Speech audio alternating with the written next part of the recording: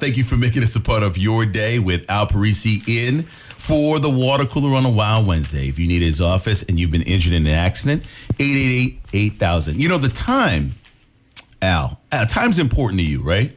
Obviously, you have to be the court on time. Right. You have to submit different briefs on time. Correct. You have to, court closes at a specific time. And you expect things on time. Right? Yeah, I'm not a stickler for that, though. But no, if someone says, listen, Al, we're going to meet up at 1 p.m., you expect them to be there at 1 p.m. or a little early. What is that old saying? When you're late, when you're on time, you're late. When you're early, you're on time? Wow. No. Yeah, I'm the person that's always there 10 minutes early. Right. Yeah. So you're there 10 minutes early. Yeah, Do you set your watch like you're on your wrist 10 minutes early? No. You never set it early? No. Oh, okay. Because I know some people that are constantly late sight and they set their time 5-10 minutes early. So they could be a little earlier. Yeah, or at least closer to on time than they should be, which is why we're bringing up this topic, Sight. So I was watching, it was Jimmy Kimmel last night, and they had an episode of younger people, the younger generation, and they're saying that about them not being able to read an analog clock. Wow, okay. So they questioned they asked a few of them a question, had them look at a clock and asked them, do you know the time? And like one or two of them got it wrong. Wow. So, and it goes back to we talk about cursive writing in school. Right. Growing up, you were taught that. It doesn't seem to be taught to kids today, just like teaching the analog clock. Right. I use that to my advantage a lot when I'm in there in court with either young attorneys or people who I don't think will get it. I write in cursive. Right. And they think that they're looking at hieroglyphics.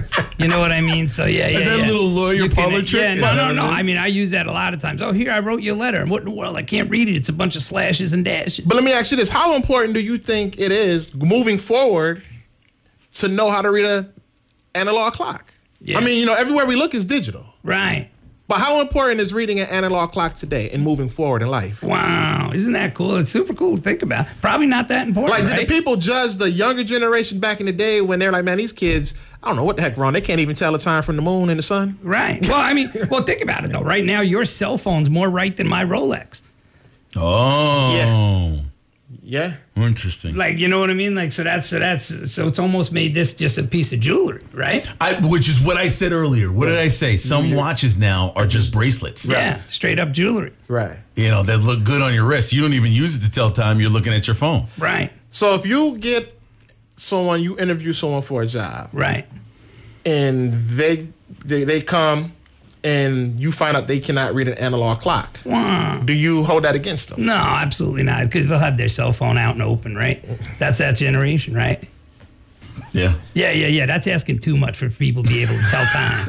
Look, I'm not paying you. You know what I mean? I don't expect you to know how to take time. Reading cursive is kind of important because I write cursive, right? Right. You know what I mean? So that's important. But the time, I mean, you know what I mean? If they, oh my God, is it past 5? Nah, you're good. Right. Yeah. Well, it's as long as they're getting there on time for work, right? That's whatever it may be. We talk about Johnny on time, right? I'm always on time, right? But nowadays with the younger generation, right? If they're late, right? Let me ask you this: are they disrespecting you? If you're supposed to meet up for breakfast at 8 o'clock, right? And you're sitting there and it's 8:15. That's a good question. Is that disrespect? It depends on how late they are. I just tell you, it's what's the reason? Yes. Because yes. Oh wow. Yes. If they got into a car accident or something like that, of course we would want them to call Al first, 888-8000, and be late. That's fine. No. And then communicate like, hey, I got into a car accident, blah blah blah. But I think if you communicate.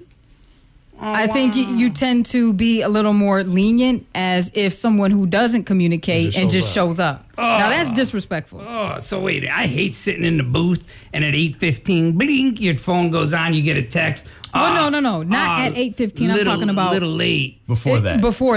Like before a few minutes. A few minutes, 10 minutes before the time you're supposed to be at said meeting, you're going to be late. So 7:50?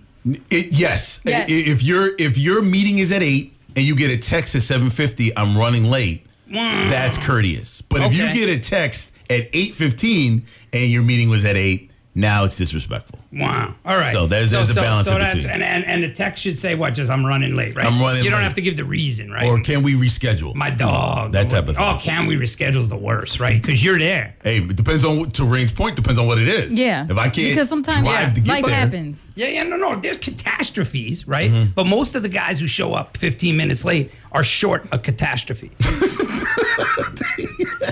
Right? You okay, Al? No, but am I right? Though? I think he got disrespected. Wow. Somebody Yeah. disrespected No, his time. I'm just wondering. Time is money. Who You know stood how that you is. up? Yeah. Yes, that's what that is.